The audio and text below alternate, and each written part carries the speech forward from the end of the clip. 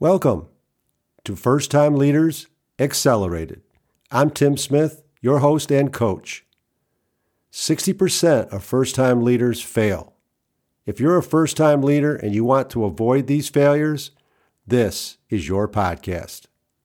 Today, I want you to understand what makes a great people-centered leader and why they are desired.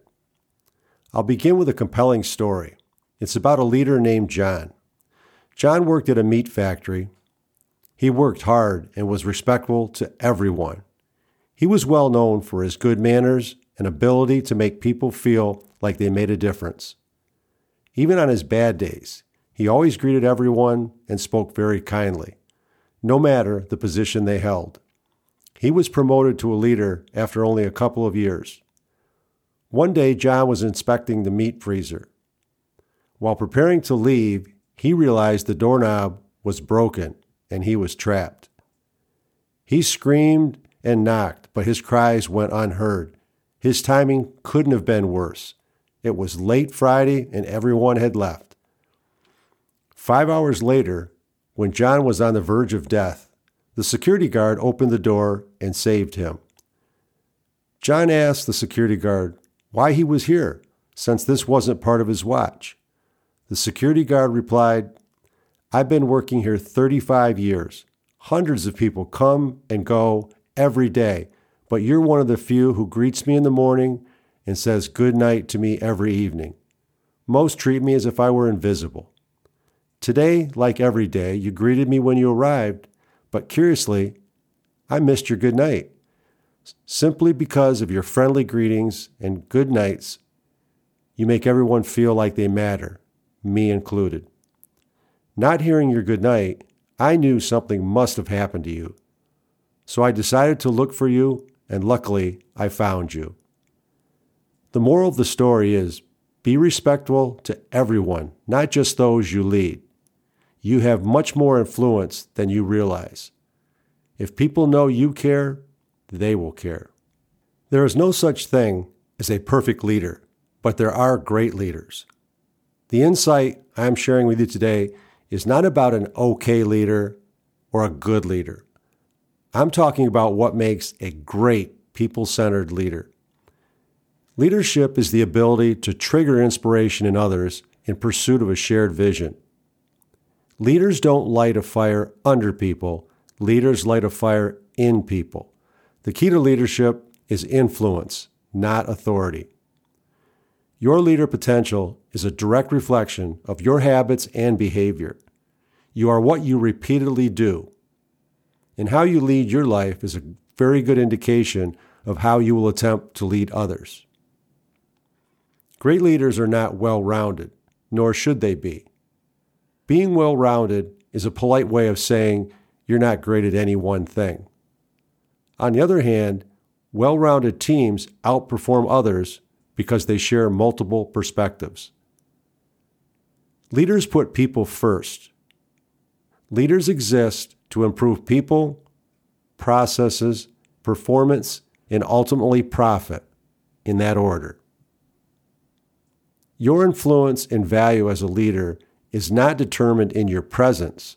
It's determined in your absence. Great leaders make themselves progressively unnecessary. Leadership occurs only when people choose to follow you. If you think you're leading and no one is following you, you are only taking a walk. The process of becoming a leader begins with you being selected because you're a high-performing individual contributor. The often incorrect assumption is you will continue to perform at that same level when you lead. The next step should be your self-assessment to verify you possess the leader prerequisites, which I detailed in the previous episode. This critical self-assessment is often overlooked and causes most leaders to eventually fail. If you do not possess the leader prerequisites, you should not be promoted to leader. If you do possess the leader prerequisites, it's likely you will be a great leader for a long time. Your transformation from individual contributor to leader is significant and requires a totally different mindset. Your biggest shift is transitioning from a me to we perspective. When you were an individual contributor, it was all about you. When you transition to a leader, it's all about those in your care. The way you lead influences the way people live their lives, personally and professionally. Leaders influence people at scale, good or bad, and people will emulate their leader. Leader skills are lifelong people skills. Throughout my career, I have observed what I call a leader transformation phenomenon. I've seen people's personality change after being promoted. It was obvious, especially to those who were once peers. You are promoted because of who you are. Be yourself. Everyone else is taken. Being a leader requires you to be yourself and be genuine.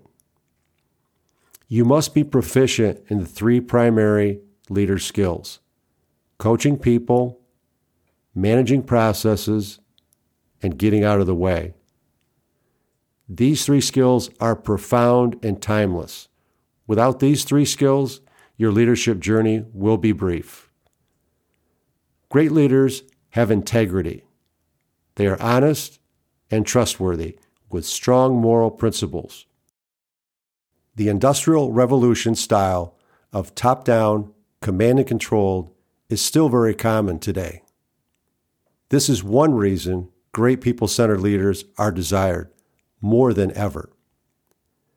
There is an age-old question: are leaders born or made? Neither. They are developed intentionally. Your leadership journey will be very difficult and short-lived if you are untrained. Based on a Harvard Business Review, on average, people's first leader opportunity is not until the age of 30. They don't receive formal training until age 42. These leaders are operating untrained on average for 12 years. Imagine a surgeon, a pilot, or air traffic controller operating for 12 years, untrained. It's disturbing. This is why leadership has not kept pace with our rapidly changing world. Why do we tolerate this low standard for the most important responsibility in the world, leading people? Thank you for listening. If you found my insight valuable, click the appropriate link in the show notes to see if you have what it takes to lead people. And remember, treat people like they make a difference, and they will. Take care.